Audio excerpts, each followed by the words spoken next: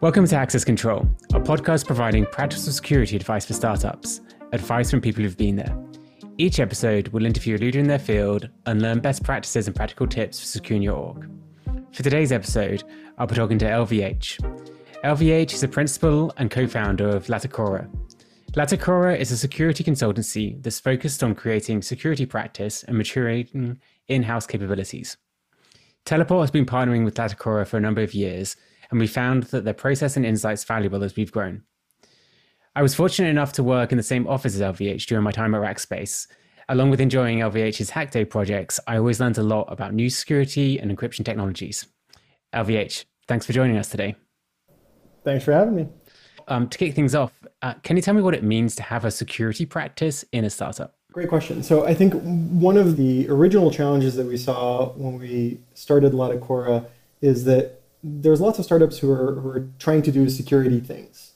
For many of them, that might mean I'm going to go get a pen test, right? For many of them, unfortunately, you go look at that pen test and the results, the impact on security for that company, you go look a year later, it's not necessarily that valuable. And I don't think that's an intrinsic problem with pen tests. I think that's an intrinsic problem with the context of the pen test. Because if you go look at a large mature organization with a large mature security organization or a large security practice, they're going to be looking at pen tests in a completely different way. It's not the entirety of their security practice. They're looking at a pen test almost in the sense of like hypothesis validation. It's like I have this idea of what might be wrong, and I'm going to ask a third party to go double check and go make sure that I have I have a decent handle on that. And so as a consequence, you can't really expect to get the same results if you just copy I'm doing the pen testy part, but not do the rest of the proverbial owl. The idea behind running a security practice, I mean, it's very broad, but effectively it is identify and then mitigate risk for the company. What does that mean? Well, that can take a lot of angles, which is one of the reasons why I think it's very challenging for individuals to do that. One of the harder jobs in security is go be the first security person at a startup. It's not because people are just not capable or something. It's because one of the issues is we say security person at a startup, but what does that mean? Like, startups don't have a security person problem. They have an application security problem on Monday. They have a cloud security problem on Tuesday. They have an IT security problem on Wednesday. They have a compliance problem on Thursday. A network security problem on Friday, right? And I say application security as if that's one field. The person who is going to be competent at auditing your web front end or your mobile application, or in the case of Teleport, a bunch of Go backend services with fairly complex cryptography going on. They're all different people, right? And you can't reasonably expect, you might be able to get like one or two expertises. If you're really lucky, you're going to get 3 or 4, but you can't reasonably expect someone to cover all of those fields. Like, there's nobody who's going to be excellent at, AWS and Azure and GCP and also knows everything that there is to know about SOC 2 and HIPAA and, whatever it might be. And not every startup is going to need every one of those. You could hire the world's best Kubernetes security expert. The day that you have an Android security problem, it doesn't really help you. I guess I didn't really answer your question directly, but the idea behind it, what is a security practice that identifies and mitigates risk for an organization? What does that mean specifically for us? I mean, we do that for startups. So we're going to be doing startup looking things, right? Like, we're going to be doing that on AWS most of the time, or at least on a major cloud provider. We're going to be doing that typically with reasonably modern languages. Most of our customers are on, I don't know, Python or Go or something, et cetera, et cetera. And then is there a stage in which people come to you? There's sort of an inflection point. They're like, okay, I understand that what security practice is. I need to bring on an external party. At what point do you see people sort of picking up the phone? It used to be the case that we started working with people where the low watermark was about 12 engineers. And the reason for that is mostly that because Latacora's remit is so broad, it has a tendency to expand horizontally.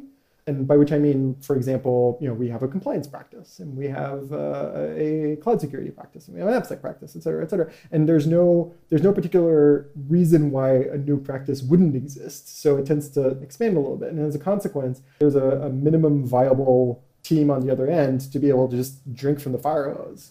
And it was always really hard to kind of pick, like, could we have done a smaller version that only did AppSec? Yeah, but then we only did AppSec.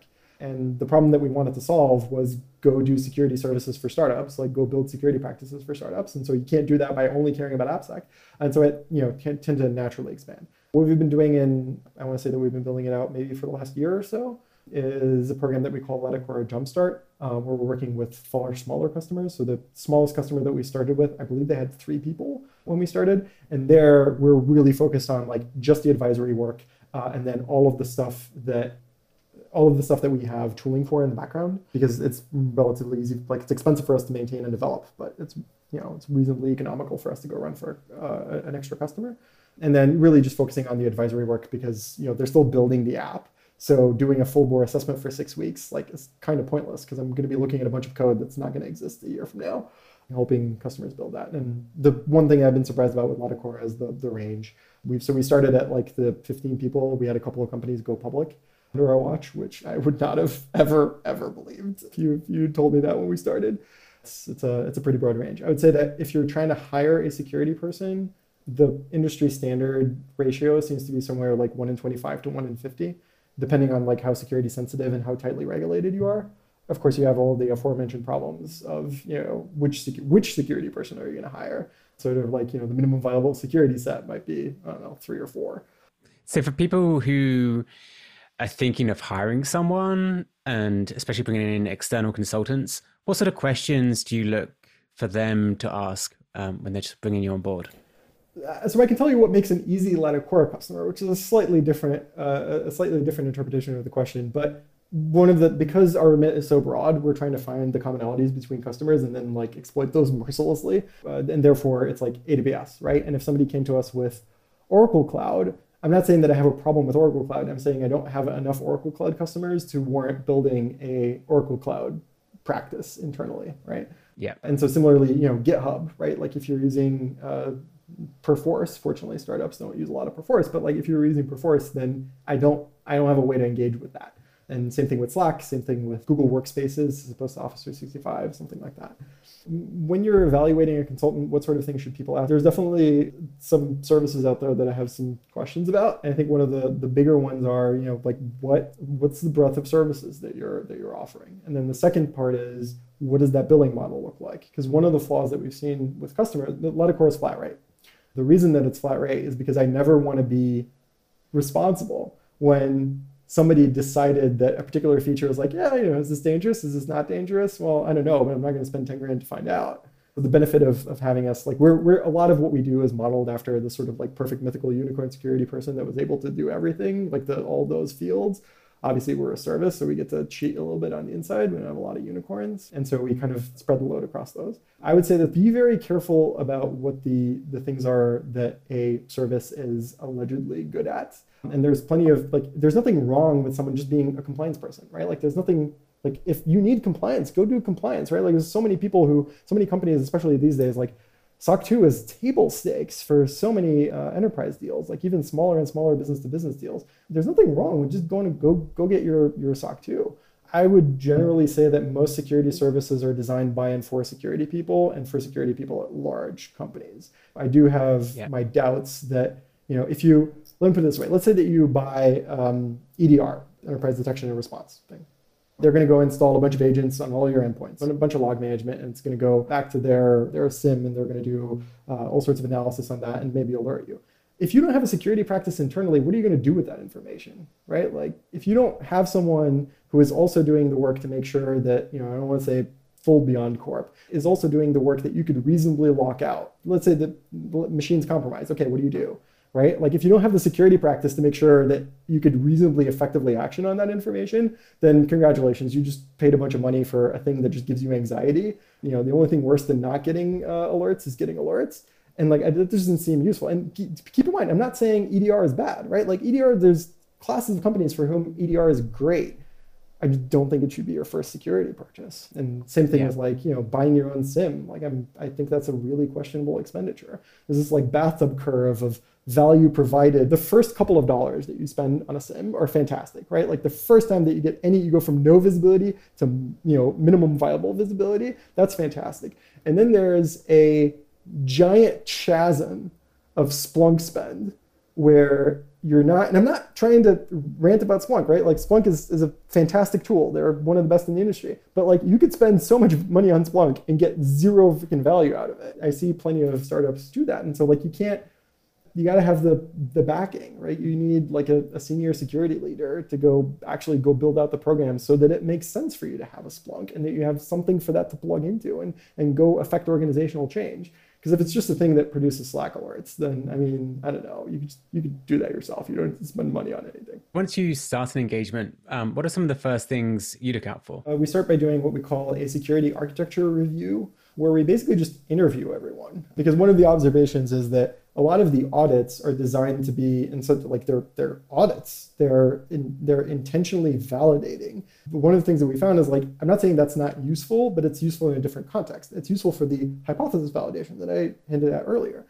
We just interview a bunch of people to begin with and just ask them questions like, what's keeping you up at night, right? Like, what's the code that you're worried about? We've got like a whole host of questions across like application, from really high level stuff. Who are your users, right? Like if you had to describe to me, like who are the stakeholders and who cares that this entire application even exists? Walk me through that. What do they do with this? How do they engage with it? All the way down to like pretty detailed stuff like, can you give me a reasonable description why you think that you're not vulnerable to I don't know, systemic server-side request forgery attacks, right? And the answer might be, we don't have a webhook functionality or anything like that, or it might be like, we deployed Smokescreen, or like, I don't care what the answer is necessarily, but we're trying to figure out like across a super broad set of things, including mobile device managements, like bring your own device, or are they like, tightly locked down Chromebooks or something in between?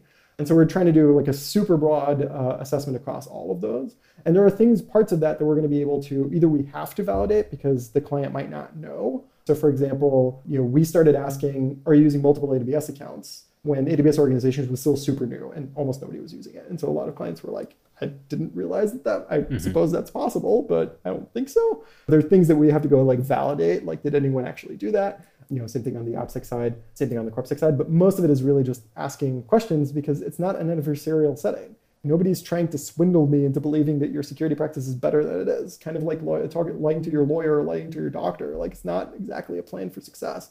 And so that's kind of how we start. And that gives us that informs the roadmap. And then from the roadmap, we start doing things like, hey, let's do an application security assessment. We did a bunch recently for Teleport. Or, let's go, I mentioned application security assessment. It's not the only one. Like, do a cloud security assessment. Let's go, you've got this many apps with this many permissions in your Google workspaces. Let's go get that number down, that sort of thing. But then the point is like, it's informed by a business risk, right? Like I could just randomly go do that. Or I could say, hey, sounds like Google Drive is super important for you. Tons of super sensitive information is in there. It sounds like I should be going through that with a fine-tooth comb.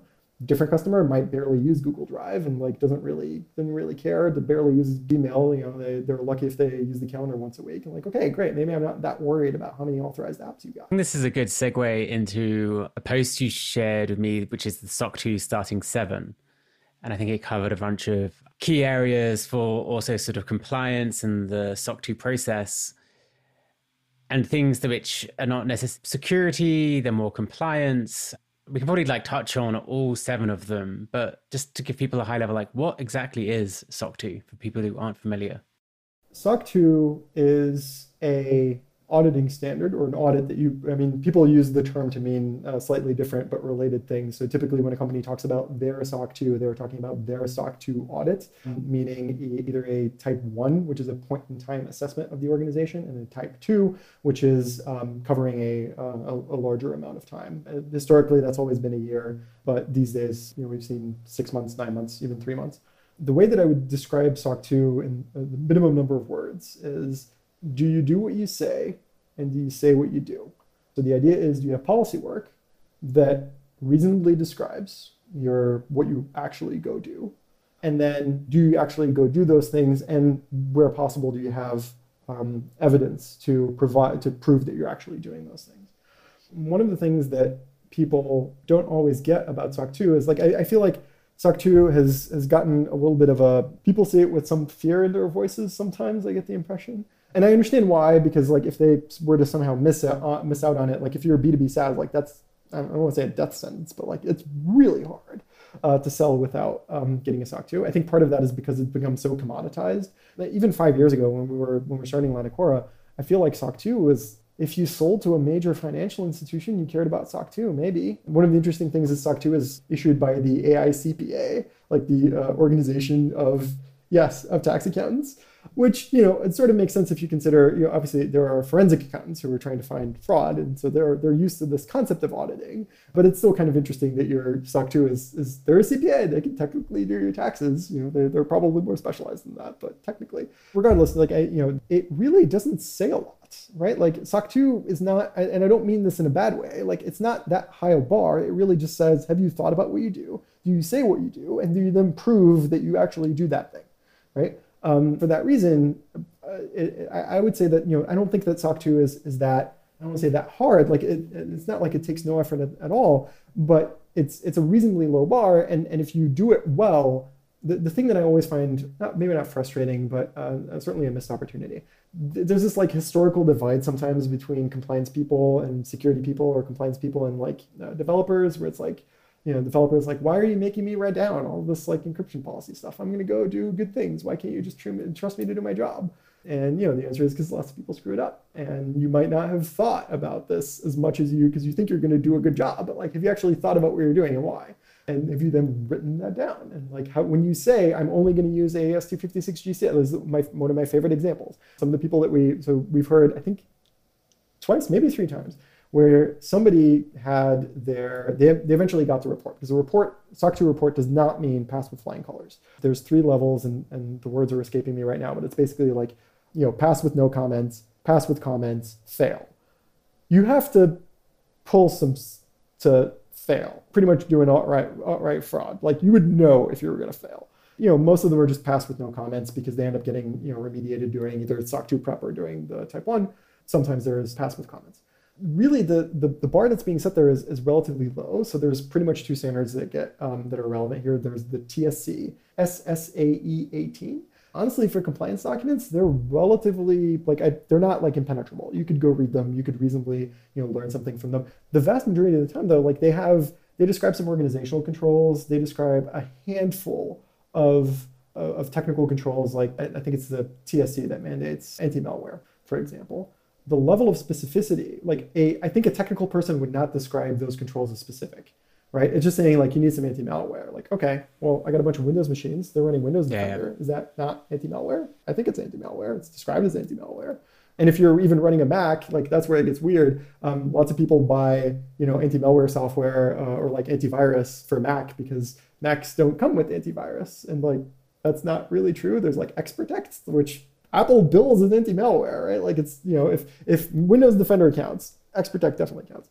And so there's, little things like that. You effectively write down what your controls are. An auditor will go through them with you, kind of will review them, make sure that they're, if they're auditing to a specific standard, which almost always is going to be a combination of TSC and SSA 18. Technically, you don't have to, but that's de facto what happens, at least for smaller organizations. They're going to come back and say like, hey, give me evidence for controls X, Y, Z, and the other thing. And so, for example, you might say, we will check out our cloud infrastructure and audit it against common known misconfigurations. And we will do so on a weekly basis or something. And then your auditor will say, great, prove that you did it on a weekly basis. And the evidence for that can be really broad, right? Because at that point, you're talking to a human, right? You just pretty much have to convince the auditor that they're going to sign their name to something that is reasonably descriptive of reality. If you say like, yeah, we've got this bot, it runs, it dumps some stuff into Slack. It's happening on a weekly basis. Let's scroll up and that's fine, right? Like there's no like specific technologies that you need, or like, you don't need endpoint monitoring, or, there's tons of stuff that I've heard people say. One of my favorite ones was, hey, the client asks us, what do you like for host intrusion detection systems? And I'm like, I'm sorry. I don't like any host intrusion detection system. Why would you ever like that? Why would you ever, in the context of this particular customer, it really made no sense for them to deploy HIDs. I'm not, casting aspersions generally in the direction of HIDS. And it turns out that it was literally just like a misunderstanding with their auditor, where their auditor was like, says here in, you got this document with inventory. It says you got a bunch of hosts. It says here that you're going to do something to do intrusion detection, that you're going to detect intrusions for them. And it's like an MTDR and an MTDD. So therefore it stands to reason you need some kind of system to detect the intrusion on the host. And so like literally they just like stumbled on host intrusion detection system, not realizing that it was a term of art, and like, me nearly blowing a vein in my forehead. Turns out it was fine. They ended up having intrusion detection systems that were to the auditor's satisfaction. But that's really common for SOC 2. Auditors will say a thing, it will get interpreted very literally, and it's not necessarily the thing that is actually required. It could be that same auditor, like last week, was working on an organization like 1,000 times the size, or last week they were working on a grocery store, right? Like, and the controls that they come up with are completely different and make no sense for that particular organization. So there's a little bit of care and feeding to that process. Yeah. So your blog post covers these sort of 7, I think they're like just great best practices for any organization. And I think the thing that's sort of interesting is it sort of covers a lot of, in the least world of Teleport, like actually just IT administration. It's not a developer or cryptography or what you'd necessarily think of as traditional security. Yeah, I'd say that's fair. And I think part of the reason for that is that because SOC 2 is coming, SOC 2 is a compliance standard, and a lot of the compliance standards are focused on, what are people going to do? Like, what sort of access control mechanisms do you have? Like, how do you know that is actually happening? As a consequence, a lot of the controls end up being more in what you might call the IT space. So we actually have a fully fledged pillar of so we've got application security, SecOps, which is, cloud security, and a couple of other things. What we call CorpSec, corporate security, which is mostly like IT, so mobile device management security, and managing Google Auth and et cetera, et cetera. As a security person, I would love to be known for the ninja alien space hacker wizard vulnerabilities that we find, but the truth of the matter is that I think by body count, CorpSec might be leading, because they just find a lot of the problems that they find just end up being like these company ending events for what feels like a relatively minor misconfiguration, going from, like, for example, in the AppSec side, let's say that we find like cross-site scripting, right? Is that bad? Sure. I mean, depends on context. Sometimes it might not be pretty much nothing, but we'll find this bug and like, okay, fine, you fix it. But like it's pretty difficult to go from cross-site scripting vulnerability to startup is over now. Whereas, for example, one of my favorite bugs that CorpSec keeps finding is like a self-service Google group that allows you to like add yourself to that. And then there is some critical third-party service that is only protected by a password, and they have an account recovery process involving that group. And so you add yourself to that, and suddenly you have like escalated privileges like that. That one we found way worse, like in terms of actually company impact.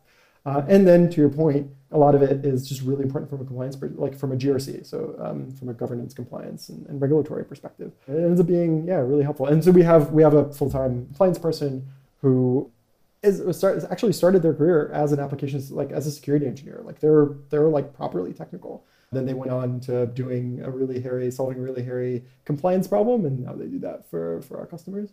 I think one thing that stood out to me on this blog post as far as recommendation was, I think 2 recommendations. One is using multiple AWS accounts, and the second one is making sure CloudTrail is turned on and use assume role. Can you sort of say why those 2 things are so important for many startups who run on AWS? The main reason behind the multiple accounts thing is that because we found that in many cases, it's really hard to get people to like do a great job at managing AWS IAM. Like it's for like people just like write a particular permission. It's super broad, and then they just keep adding infrastructure. And before you know it, that ability to read from every S3 bucket is suddenly far more terrifying than it was when you agreed to it. Add to that the tooling within AWS for minimizing your permissions is nowhere near as mature as it is in, if you go look at GCP. GCP decided to do a very good job at solving a simpler problem, and AWS has taken much longer to solve a much harder problem. By which I mean the GCP, because the AWS gives you far more granularity for expressing, like there are plenty of very granular IAM constraints that you can express in AWS that GCP just has no option for at all. And so when I say, GCP has like a button you can log in, I'm sure anyone who's used GCP for any amount of time, logged in, looked at, the IAM, there's a button there that says like, remove, I forget what it says, like remove permissions or something. It's like, it's very, very user-friendly. It's very hard to miss, honestly. And part of the reason they can do that is simply because they have fewer permissions and like they have a far less complex constellation. One particularly hard boundary for AWS IAM is multiple accounts. And we found that like it's a very good sort of first pass where, give your engineer, like if your engineers want to mess with a particular service, great, give them an AWS account, right? Like it's reasonably well sandboxed. Doesn't really matter if, if you're clicking around in the AWS console and it tells you it's making like, I'm just going to create this one cluster. Like, yeah, no, you created a cluster and a VPC and a security group and like 5 IAM roles and like you created a bunch of stuff. And I don't have, mastery over everything that just got created. So it's also pretty hard to go tear down again. But the wizard is it's user friendly enough. Like you can't just tell someone like you're not allowed to mess with a service until it's fully terraformed. You basically just told them not to go mess with services. And so we think that AWS accounts are a really, really fruitful way to get just like a super basic, almost like a product level or like a like per engineer or, dividing dev and prod. And conveniently, it means that you don't have to do a ton of work now because you're already thinking about like, hopefully you're thinking about whether you're in dev or prod before you drop the tables. So you're already thinking about that. So it's not like that much of an extra, it's not much extra mental bandwidth that's being asked for. But then on the flip side, from a security perspective, I have an extremely strong guarantee that things are going to stay separate. And similarly, if an auditor comes and asks, then we can say, we don't have to spend hours talking about AWS IAM policies. We can just say, separate accounts, like completely separate auth domains. Like it's not even a problem. So it's just a question of how much value do you get for how much work you have to put into it. And multiple AWS accounts is such a no-brainer. For the prod account, I think we do this, that we always, if you use assume role, you get more audit events as opposed to a shared login or other. There's a bunch of reasons for why we like assume role. So one of them is one problem is if you're using AWS access keys directly, then they're somewhat necessarily in your home directory, generally in plain text. I know you mentioned you'd like to talk about supply chain attacks at some point, so I'll try and leave that one for a little bit later. To your point, you mentioned that you get more audit events. That is certainly true. Particularly, it becomes easier to start doing the IAM minimization down the road. Because one of the things, like back when the Segment blog, before they got acquired, they had these wonderful articles about their AWS environment. And their AWS environment was a thing of beauty. I'm sorry, I say was. I assume it still is. They were doing all of these super great things. But one of the challenges with it is that they're showing you the end state, right? And I get why. That's not criticism, right? I get why they're showing you the end state. They want to entice people to come work at Segment, and like it was pretty effective. The thing that they're not talking about is or very often, is how do you get there, right? Like what are the minimal viable things that I have to go do along the path that I can plausibly go get engineers to do tomorrow that are going to materially mitigate risk? Account separation, fantastic first example. Assume role is the next step. Why? Because if you've got a bunch of roles that you're using reasonably judiciously, even if you're assigning all of them star, just by the fact that you're separating them out and they have a name that I can go reason about, then it becomes a lot easier down the line. You don't have to make all of the decisions and know what every single person in your company ever needs. You could either, you can go do that down the line. You can do that one at a time. Project where we're doing analysis on CloudTrail in order to like infer similar to what GCP is doing, like infer what the permissions ought to be. And you can do all of those things, but you don't have to do them today, right? And so a lot of our programs are kind of like set up so that you got to start somewhere, right? And like if you start by looking at like, look what Segment has, then I think it's really likely that you just sort of give up because, it takes a while to get there. It's a really impressive setup.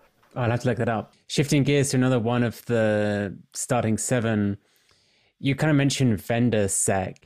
And I think the thing that sort of piqued my interest in this is how you talked about even possibly evaluating which Chrome extensions can do certain things on the DOM, which was sort of a more fine-grained review than I've seen previously. Can you talk about what vendors you look out for and things you might think, that's a bit suspicious? It is definitely true that we like our vendor sec process is more in depth than a lot of others. So for example, we found like SAML bugs, vendors for clients, and I doubt that the median vendor sec process involved auditing for SAML bugs. That said, for the web extension one, that one's actually reasonably easy. So there's a tool called CR Excavator, and because CRX is the Chrome extension, extension. So if you were to ship a Chrome extension, it would be in a file, and that file would be called a CRX file. So CR Excavator, and if you've never written a Chrome extension before, the access that the Chrome extension has is described in a file called manifest.json, which exists in the top level of that, internally it's a zip file. You can just simply inspect that and then know if I allow this Chrome extension, then it's going to have effectively cross-site scripting on every website. It's going to be, that's the default, like the star permission is basically on every origin, give me the permission to inject code, which at the end of the day is what a cross-site scripting attack is all about. There are mitigations though. So like, for example, there are some extensions that I'm not comfortable running in my production Chrome profile. So I have a separate Chrome profile that I just use for, that. And there might be there's like a video downloader extension or something. Yeah. And so because it works on pretty much everything that uses the video, the video tag, it tries to have access on every page. And I'm not giving it access to, a lot of Quora Slack. Knew someone who had a social sharing web extension that was very popular, and they made money by rewriting everyone's links to Amazon affiliates back when this was a possible thing. That just show you some of the, and that's not great if you can rewrite a link. So a Chrome extension can do pretty much anything that Chrome can. Another thing that kind of comes up a few times is it risky to run 1Password Chrome extension, or is it better to use the Mac app or just use it on your phone? That's a rough one. So it's not near the top of my list of things that I'm super worried about. That said, I don't run the Chrome extension. So I run, this is not necessarily an endorsement, but for what it's worth, I do two things. I use Chrome's built-in password manager combined with Pass on the CLI, which is just a command line password manager. It's not, not particularly fancy. It does what it says on the tin, and I move on with my life. I guess talking about secrets, another thing you recommend is using AWS Vault, which I think is a project from 99 Designs. 99 Designs, yeah. Describe this project.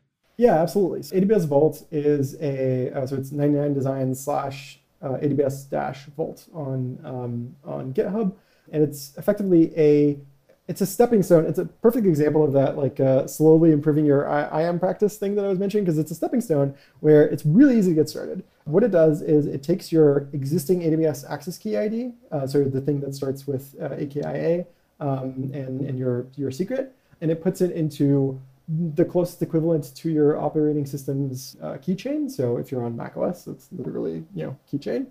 And then what it does is when you can use it to assume roles, which I recommend that you always do, because there's a weird little pitfall if you're not using roles that I won't go into too deep. But then in order to go use that credential, what you do is AWS Vault exec name of a particular AWS profile, which typically maps to a role. And then you do -- AWS STS get caller identity, which is the AWS command for tell me who you think I am. The beauty of AWS Vault is that it will take that permanent credential living in your keychain, ask Amazon or AWS to transmute it into a temporary credential, and then go use the temporary credential. Another benefit is that you can start doing things like, let's say that you're rolling out those multiple roles and you don't have them right now. Right now, everything's administrator access, because of course it is. Mm-hmm. I don't mean that a snide way. You're a brand new startup. It's not, don't feel bad about it. Nobody has decent access control. What you can do is you can start getting into the habit of, for example, AWS Vault exec prod deploy -- Terraform apply or whatever, right? And even though right now all of those roles are attached to exactly the same, one account, one role, one everything, down the line you modify your profile, your AWS profile. So it also integrates neatly with AWS existing, it's not its own configuration. It integrates neatly with AWS's existing profile concepts in their configuration files. Down the line, you can effectively transparently, or pretty close to transparently, without having to modify what people type on the command line, introduce new roles, introduce potentially new regions, accounts, etc. And so a thing that we have multiple scripts called manage_profiles. We'll go edit that config file and modify it to be the thing that we need. And so from that perspective, as long as you regularly run that script, then your process never changes, but you just shed a ton of permissions and you had to do nothing, which is nice. I like the stepping stone. Yeah, and especially as your team grows, it's a nice, easy ramp for them. If you get used to this tool, it's not a huge change in your process. We could probably have a whole topic almost around centralized logging, but I'm going to segue into another question. So, because we use Latticora, I've noticed in our AWS account, we have the AWS audit role in our sort of CloudTrail logs. What do you look out for and monitor from that role? We do two types of access, or two types of auditing. And I'm using the term, I know that we talked about SOC 2, so I'm using the term in the technical sense, I'm not using the term in the CPA sense. One is what I would call resource level, and the other is event level. So event level would be ingest CloudTrail and learn that somebody is logging in with the AWS root account or something like that. And the other one is like literally call APIs like, I don't know, AWS EC2 described instances. And the audit role is for the latter. So we use it to go call a pile of APIs, save all that information. We actually have a really cool internal tool. If you wanted to call all the AWS APIs, it's actually a graph. You can't just like call all of them directly because they all have dependencies. They have arguments that they depend on, right? So if you wanted to, I don't know, describe EC2, describe image properties, then you first need an image ID. So you have to know which image IDs exist. So you have to first call list images, et cetera, et cetera. And that goes through all of AWS. So we've got a tool that like figures that out on its own and it just calls all of AWS and sucks all that information down, puts it in a neat queryable format, and then we run queries on top of that. The reason that we have both the event side and the infrastructure side, event side is nice because it tells me when something happens, literally as it is happening. Whereas, and that's really hard to do on the resources side, right? Because you don't know when something interesting has happened in advance.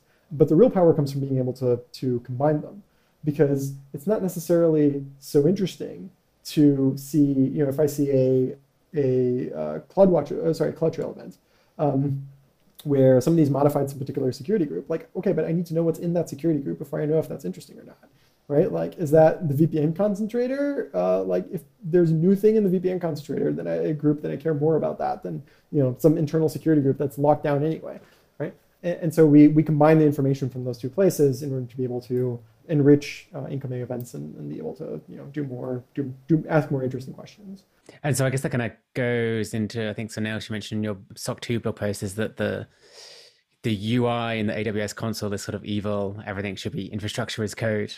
I don't know if you actually said it was evil, but that's what I got. There are things about the AWS console that are great. Like there's certain functionality that is either not available outside of it or is very, very difficult to get to without using the console. And so, for example, there are resources that, if you attempt to delete them, AWS will just tell you, nope. Why? I don't know. And if you go delete them in the AWS console, then it will go find all of the dependents and like actually go do the thing that you asked for.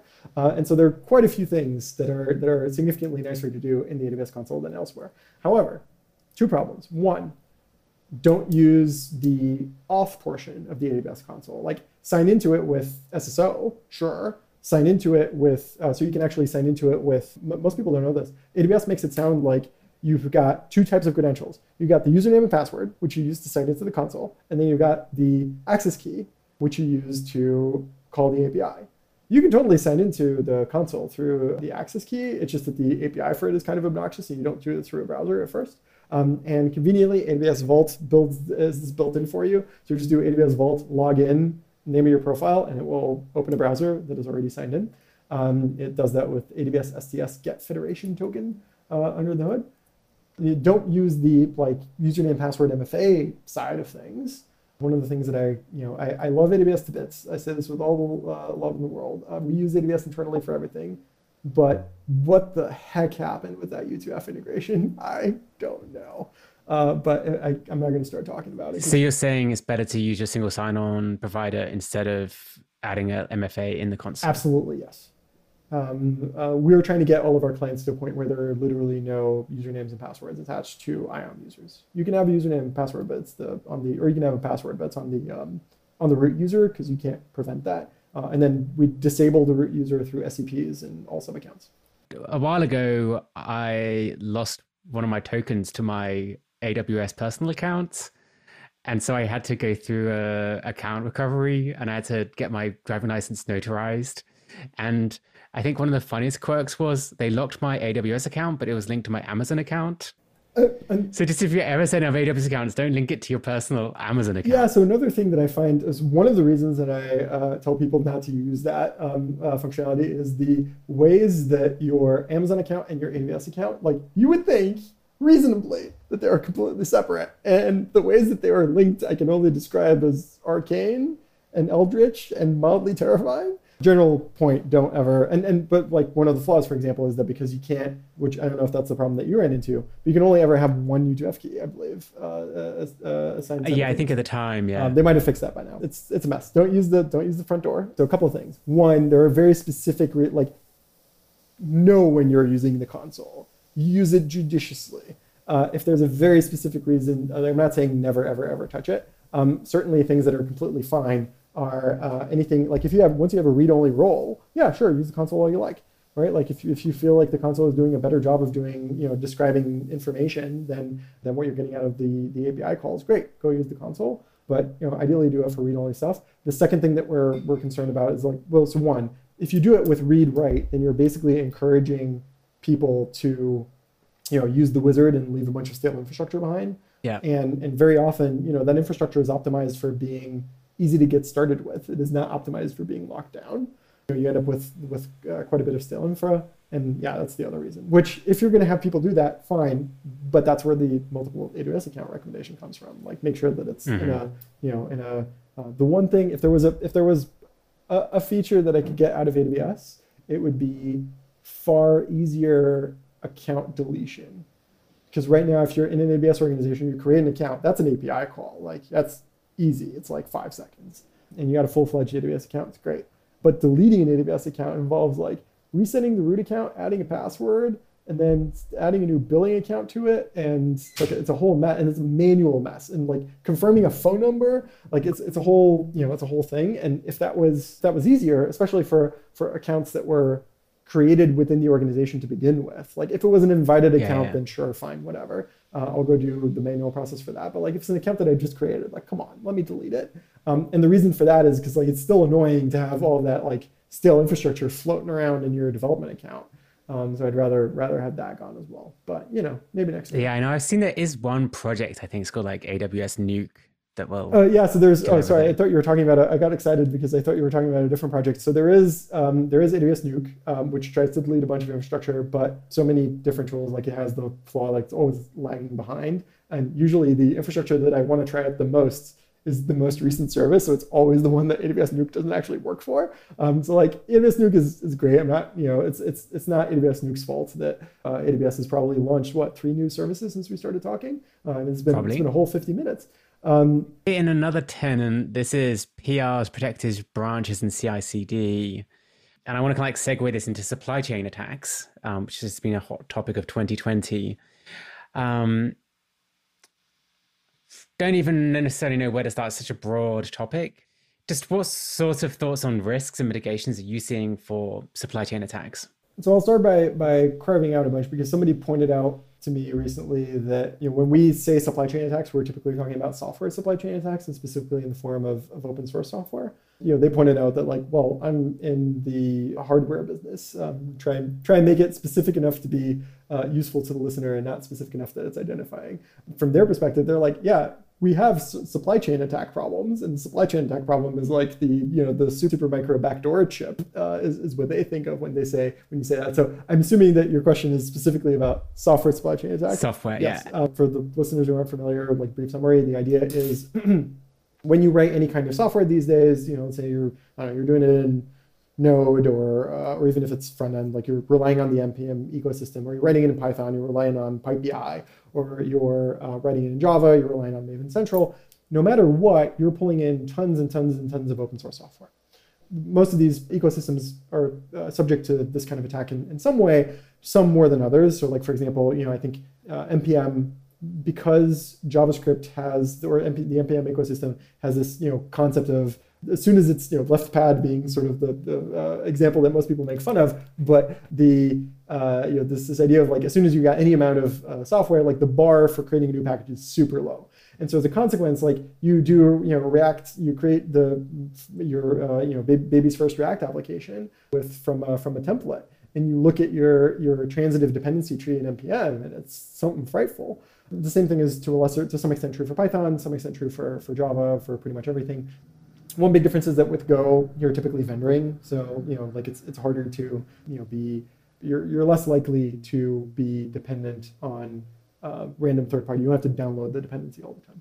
But the core attack is basically somebody compromises typically the credentials of the author. Compromise can happen a lot of ways. Another way is just like I show up, I do 2 or 3 PRs in like, this poor anemic project that this one person from middle of nowhere has been lovingly maintaining for the last 11 years. They only ever hear from anyone when it breaks, and trillions of dollars of business is dependent on this one little project.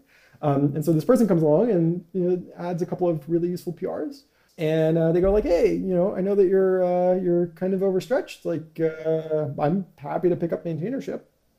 And now you have push rights to a repository that half the world depends on. And so the next thing that you do is you put some malicious code in there, because virtually every, if you think about it, first of all, most of these, or many of these at least, require running code on installation time. So certainly for Python, like, de facto, you're running setup.pys all the time. And so you could put whatever you want in there. But even if it's not installation time, it still doesn't really matter, because like, why are you importing the package? Like, or why are you adding the dependency? You're about to require or import or whatever your language calls it. You're about to run some code, right? You have that malicious code, and what happens? Well, empirically, what tends to happen right now is these are smash and grab attacks. Like, they're super broad. Like, they're typically not going after like a very specific company. They're trying to get as many AWS access keys as possible, and then they go mine Bitcoin with them. Right? Because it's it's an easily automatable way to monetize having access to a bunch of compute. But as soon as it's any more targeted than that, like, imagine the type of access that your median developer has in your cloud environment, and imagine what kind of damage you could do with that. And it might be pretty sizable, right? So the SolarWinds, which was I guess they're not an open source, open core company. It just happened to be that they had a open CI/CD system. It's a form of a supply chain attack. And this is where it gets tricky, especially in terms of remediation and like possible controls. One of the first observation that we landed on is like, we can't tell clients, like, we can't really mitigate this risk on the source side. Like, I can't plausibly look at the median React application. Like, most of our React's obviously super popular. Same is true for among our customers. And I can't like tell a customer like, hey, nice NPM dependency package tree you've got there. It would be really great if there was like 10% of the dependencies in there, because that's just not how it works. Like, you basically told you told them that their app isn't allowed to exist, right? And so you can't really, you can, there are ways that you can mitigate, like, there are unforced errors there. You can kind of chip back at that a little bit and identify, for example, packages that relatively few maintainers, or relatively under-maintained, or have a lot of like have a lot of reverse dependencies, that sort of thing. Like, you can do some graph analysis on that and try to identify particularly risky packages. But for the vast majority of the time, like, you're not depending on a particular package because you really want to, right? Like, the vast majority of packages are going to be in the transitive tree, where you're dependent on them because someone else is. So the way that we've approached this problem is we started looking at what are attackers actually doing when they get these creds, and how can I mitigate that? Because the problem is you can't really do it from the source side. You can't really significantly put a dent in the number of dependencies that people have, particularly so I would say for the NPM ecosystem, because a lot of people, like, they look at their transitive dependency trees and they haven't heard of the vast majority of packages in there, right? Because they're not pulling it in. Bobble is pulling it in, or they're not pulling it in. React is pulling it in, possibly transitively itself. Can't really tell them to try and make a dent in that set of dependencies, because you basically just told them that their application is not allowed to exist. There are places where we might be able to do that, and usually it's combined with some other form of risk mitigation to warrant the amount of effort that it takes to remove a dependent, because like, you're depending on this for a reason, right? Like, presumably you're calling it a bunch of times, and so we do stuff like we're working with a company that is doing graph analysis on the open source database side. So they're looking at things like, what are packages that have relatively few or relatively many reverse dependencies, relatively few maintainers. What are some of the other indicators of potential problems with that package, code quality issues, et cetera, both from us. So they're attacking it from a supply chain perspective, both in the software supply, the open source software supply chain attack vector that I mentioned, meaning somebody gets maintainer access to a critical package and starts pushing malware through that channel, but they're also doing it through what are the odds that this package is going to have significant vulnerabilities in it, or is it just going to break all the time and is going to cause damage that way. There's a company called Philum, Philum. They're very early on, but they're doing really, really cool work. I'm really excited to be working with them. So you get that like information about sort of like a package score effectively, right? Like how bad is this package and why? And that could be, licenses, could be code quality, could be questionable maintenance. But you also have to combine that with, or we do typically with other risk factors like, hey, you're running inside your Django web application that is responding to all of these other requests. You're also doing, I don't know, like image resizing or something. And like, how much do I trust that image parser? Not a ton, especially when you're directly feeding it attacker control data. One approach to that is go find me a vuln, but that's a lot of work. So the other approach to that is, how about we put it in a Lambda that has no permissions and gets called with a pre-signed S3 URL. So it literally has an empty role. And, then, sure, maybe something gets remote code execution. Congratulations. It's remote code execution in a completely uninteresting part of the application. Bottom line, I don't think that really getting the set of dependencies down is going to be, like, it's never the entire answer. It's an important part of the answer. And when there's enforced errors, you should go attack that. But it's not a complete picture. That's where stuff like, for example, AWS Vault comes from. Or the OpenSSH, we did a blog post about OpenSSH keys and their password protection. That's where that came from as well. So we started threat modeling like, okay, well, let's assume that's a given, that there's going to be a dependency. It's going to get popped. We're not going to know which one it is in advance. There's nothing that I could do about it. I can't prevent the problem from happening because I would basically be prohibiting React or Django or some other, extremely common package. Where do we go from there? Like, what do we do after that? And AWS Vault is a perfect example because we don't have to guess what people do when they get these creds. Or so when they get remote code execution, they're stealing AWS and GCP creds, right? And they're using them to mine cryptocurrency. So, then from there we started thinking like, well, what else could I do? And SSH keys is a big one because that's how I would get persistence. GitHub as SSH key based auth. So I don't have to know what your GitHub username is. I can just ask GitHub. And so, that's what I would do. And that's where we started, where I went down the rabbit hole of figuring out how the heck password encryption worked for SSH keys. For people aren't familiar, so you had this blog post and it kind of stuck in my mind too. And it said, it went over the sort of default OpenSSH key encryption, but you also said that adding a password is worse than not having one. I just wonder if you can explain why adding a password is less secure. For what it's worth, I think that it's true, but I will admit that was a little. There's a reason it was in the title, and that was clickbaity, and I'm not ashamed of that at all. Basic story is that to OpenSSH's credit, I have no idea if they did it in response to the blog post, but when we posted it, the next release had the default key format be one that does not have the flaw that I'm about to describe. Good for OpenSSH, and good for all of us. Regardless, so the flaw is if you had a key, typically an RSA one. So you'd have the public key and the private key, and you've presumably most people who've used SSH know about that because you've had to go get id rsa.pub from your home directory and then go save it into GitHub or whatever. You have the private key, and that private key is typically password protected. And in the old format, that password protection was not great. It was MD5 over the password. And so as a consequence, it's reasonably easy to enumerate. So it's unsafe for the same reason that it would be unsafe to use MD5 as a password hash in a database. So you would simply enumerate every possible password, run it through a fast GPU that does, a couple of gazillion MD5 guesses per second, and then you would, before you know it, have the actual password. The reason that I said that it's worse than plain text is because, at least at the time, and to some extent this is still true, plenty of people were upgrading. Let's say if you're on macOS, you were getting your SSH from Homebrew. It wasn't integrated into the OS keychain. If you were using Keychain, it was fine, right? Keychain doesn't have that flaw. You'd be typing in your password all the time into something that would unlock when Keychain unlocked. And so it would be a password that you would type all the time.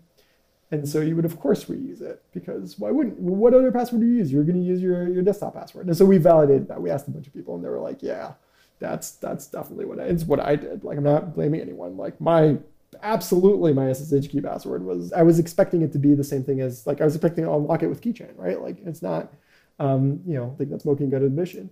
So the problem with that is that it is much easier. Like, I can't brute force your password against keychain, right? Because keychain is hardened against that sort of thing.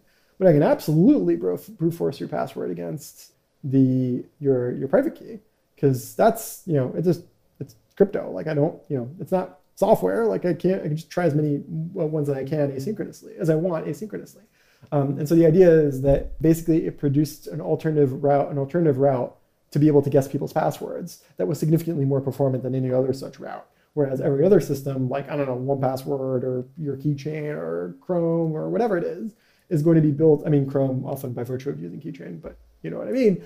They have password guessing as a threat model. They're going to use better password hashes. They're going to use something like an Argon 2 or whatever, or PBKDF2, or they're going to use, hardware-backed cryptography, like in the case of your phone, typically, or a combination of both. Moving away from, one thing I remember at Rackspace was you'd always introduce me to lots of sort of cryptography basics, and I feel within the time, the space of cryptocurrency is also sort of blown up, and it's always like an interesting cross-section of distributed systems and cryptography. Like, what do you think we can learn from this ecosystem? It's a very challenging question, and I'm glad that you asked it, because it forced me to kind of like not just be a pure cynic, because it is no secret that I am no fan of cryptocurrency for a variety of reasons. But right now, the absolutely absurd energy usage of Bitcoin is certainly near the top of the list. But to your point, there are a lot of fantastic things that came out of it. A couple that came to mind is certainly the number of cryptographers. First, people who became cryptographers. And then second of all, cryptographers who were gainfully employed doing really cool cryptography research. And like, yeah, sure, they were doing it for cryptocurrency, but like a lot of the cryptography research ends up carrying over, particularly some of the, like a lot of the modern work into signatures was prompted by requirements of fancier crypto schemes, which tended to be cryptocurrency. So like, I don't necessarily know for a fact, like I don't have data to prove that, cryptocurrency funded specific types of research that cryptocurrency paid for. But, I think it's pretty fair to say that cryptocurrency is the 500-pound gorilla in the room there. And so all sorts of really interesting crypto research, I think, being paid for by two things, cryptocurrency and Google, seems to be the summary. And that's not fair. Google is doing a lot of really cool practical applied crypto research. So is Microsoft, or at least Microsoft Research, which is a reasonably separate arm. For me, it would have to be like a lot of advances in zero knowledge proofs, which recently I had a pet project that I'm not quite ready to lift the veil on, but I had a pet project required a designated verifier zero knowledge proof, which, did it exist before cryptocurrency? Yeah. Would it be as broadly available, and would I probably have thought about it if it wasn't for cryptocurrency? Probably not. And I think the same thing is true for like certificate transparency. Certificate transparency is this project by Google where the mission is, what if we captured every TLS certificate that was ever created that anyone ever saw? We're going to put them in this big tree, and we're going to make sure that the tree is designed in such a way that's nice and efficient. But the consequence is that you can't present a certificate to your browser without having publicly committed to that certificate.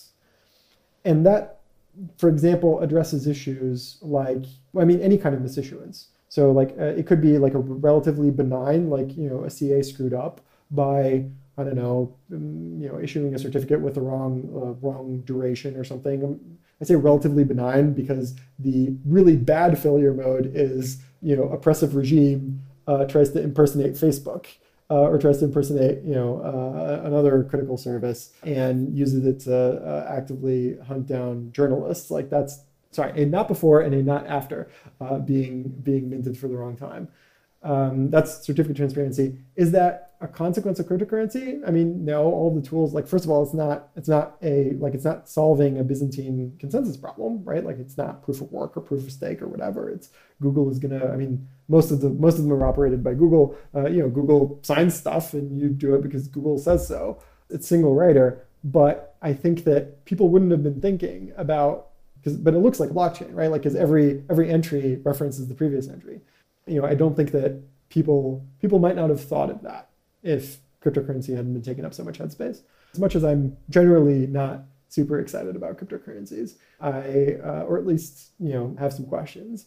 It is absolutely the case that they've funded so much cryptography research, and a lot of it's pretty practical. Some of it's a little out there, but good for them. Like, I'm glad people will get a chance to work on it, and what used to be a purely academic field, and now you don't have to go into academia. Thanks, that's a great answer. Talking about just cryptography, I have a great ebook called Crypto 101, which is sort of a introduction to sort of cryptography basics for, I guess, like application developers.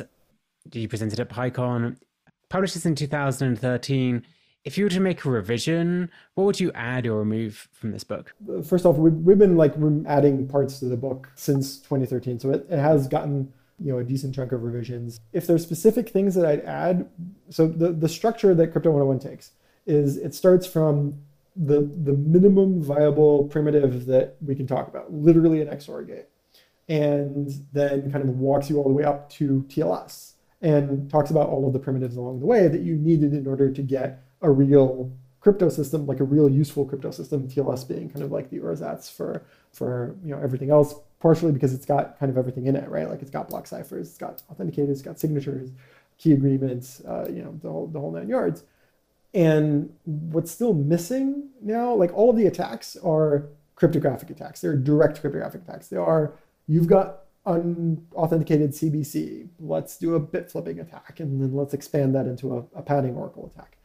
And those are cool. Those are useful. One, I would add a couple of attacks that currently aren't in there, but I think are really cool. Mostly, I haven't added them because they're pretty complex, and I like the fact right now that Crypto 101 is sort of like very upfront about, like, you need like middle school level math at most, and most of the time not even that, right? And some of the more attacks that I think are really interesting that I kind of want to add are, like, I feel like they would come with a little bit of a warning, because I don't want people to feel stupid because they just like haven't seen a particular math thing, right? Like, it's still not complicated, but I find that math scares people.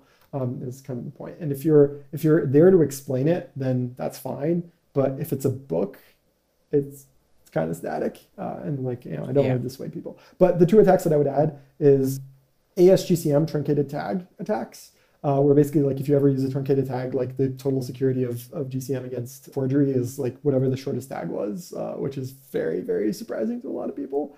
There's all sorts of cool attacks on GCM that I think people don't like, because it's the good crypto system, right? Like, it's the one that you want. And most of the time it is, but it's also kind of dangerous, and it's safe in the very specific ways that we use it in TLS. A lot of elliptic curve attacks, because I don't think I've ever added, like, for example, off curve attacks. I think I might have described that one. I forget if it was in the blog post or if I actually added that book, but that one. So there's a couple of like fancier crypto attacks that I'd love to write up. And then the second thing that I would add is protocol design, and the way that I currently build up from cryptographic primitive to primitive to primitive to primitive, building up, ending at TLS.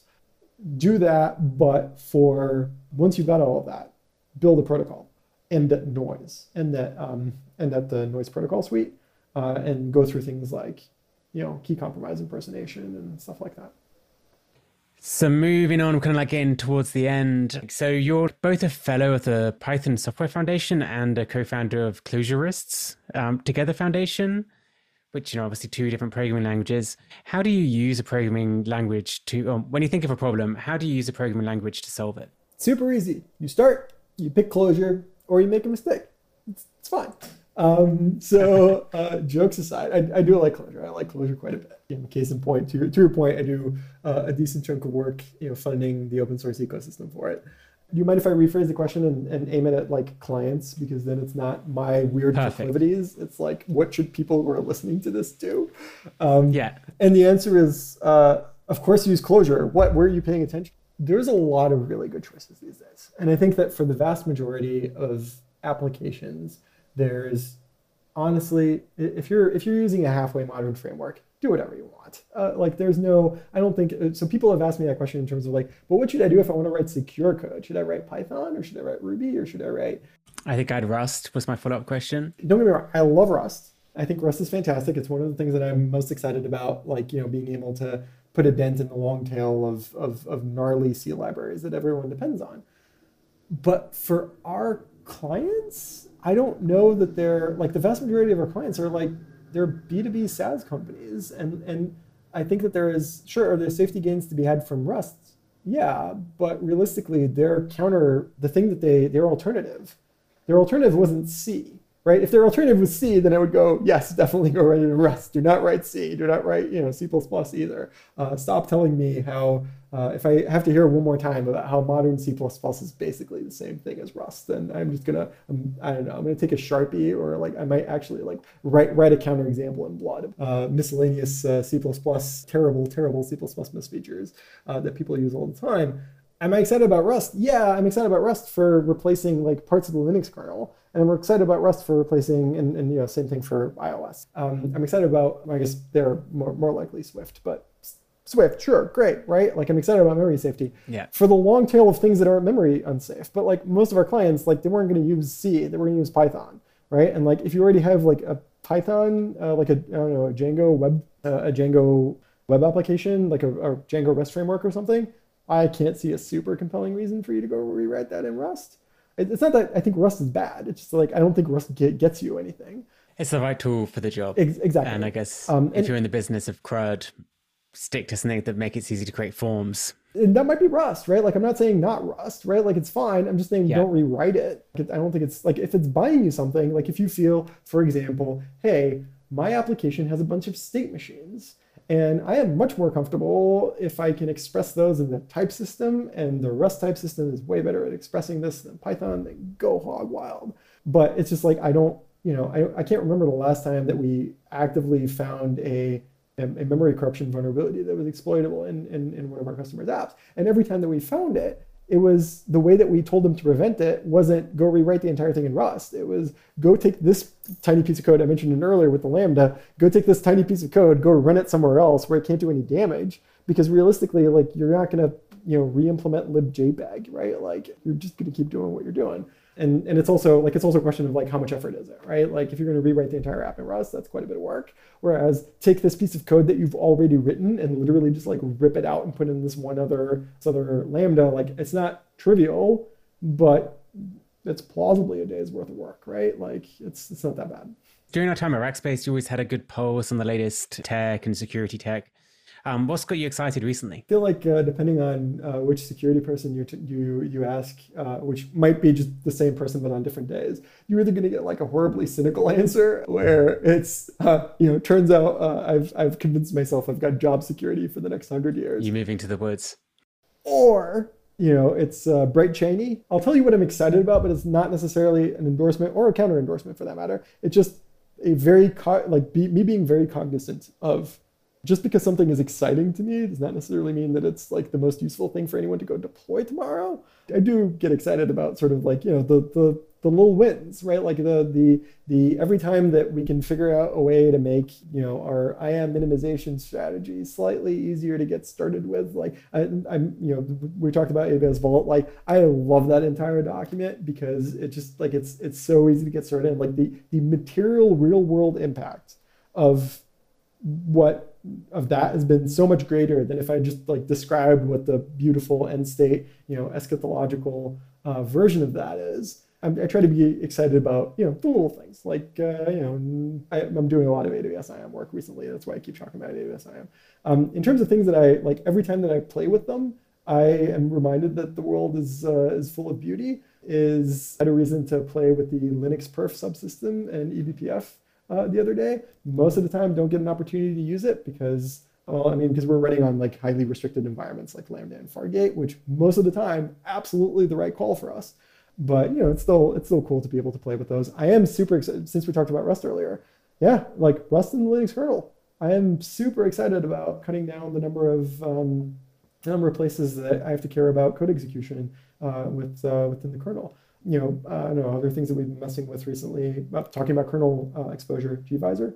So gvisor is a user space program by Google that basically emulates portions of the Linux kernel API. So like you make syscalls into gvisor instead of making syscalls into the Linux kernel. That's really cool from a sandboxing perspective. Like that has all sorts of great advantages. So I'm kind of excited about that. But it's it's a niche application, right? Like there's a lot to be excited about. Most recently, here's one that's applicable to a lot of people. GitHub Actions. If you're using it with AWS, we could put a link in the show notes, I assume. So recently they made it possible to directly integrate between GitHub and AWS so that you could assume a role directly instead of needing to like save an access key in GitHub secrets. Because like, come on, it's a matter of time before that's going to leak somewhere. Like it always, I'm sure it's safe, but like it always gives me the heebie-jeebies when there's a system that has like, because also it has like admin access half of the time, right? Because like people are using it to deploy infrastructure and stuff. So it's like it's not a mild cred, right? Like it's star. But yeah, a lot to be excited about. It's hard to pick. Cool, that's great. So just closing up, what are your top 3 lesser known tips to stay secure?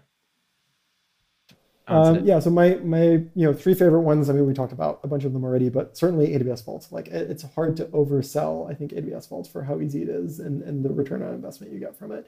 WebAuthn and U2F keys, which again, I imagine most of your listeners are maybe not that unknown, but it's just the reason I bring it up is like AWS Vault, just the ruthless efficiency of it, like the number of attacks that are completely irrelevant because Google has come out and said phishing is dead. We've killed it. WebAuthn did it. Like we're good. The third one, that one I'm gonna have to think about. But I don't know. Maybe next time.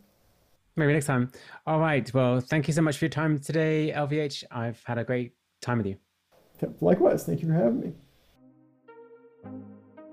This podcast was created by Teleport. Teleport allows engineers and security professionals to unified access for SSH servers, Kubernetes clusters, web applications, and databases across all environments. To learn more, visit us at goteleport.com.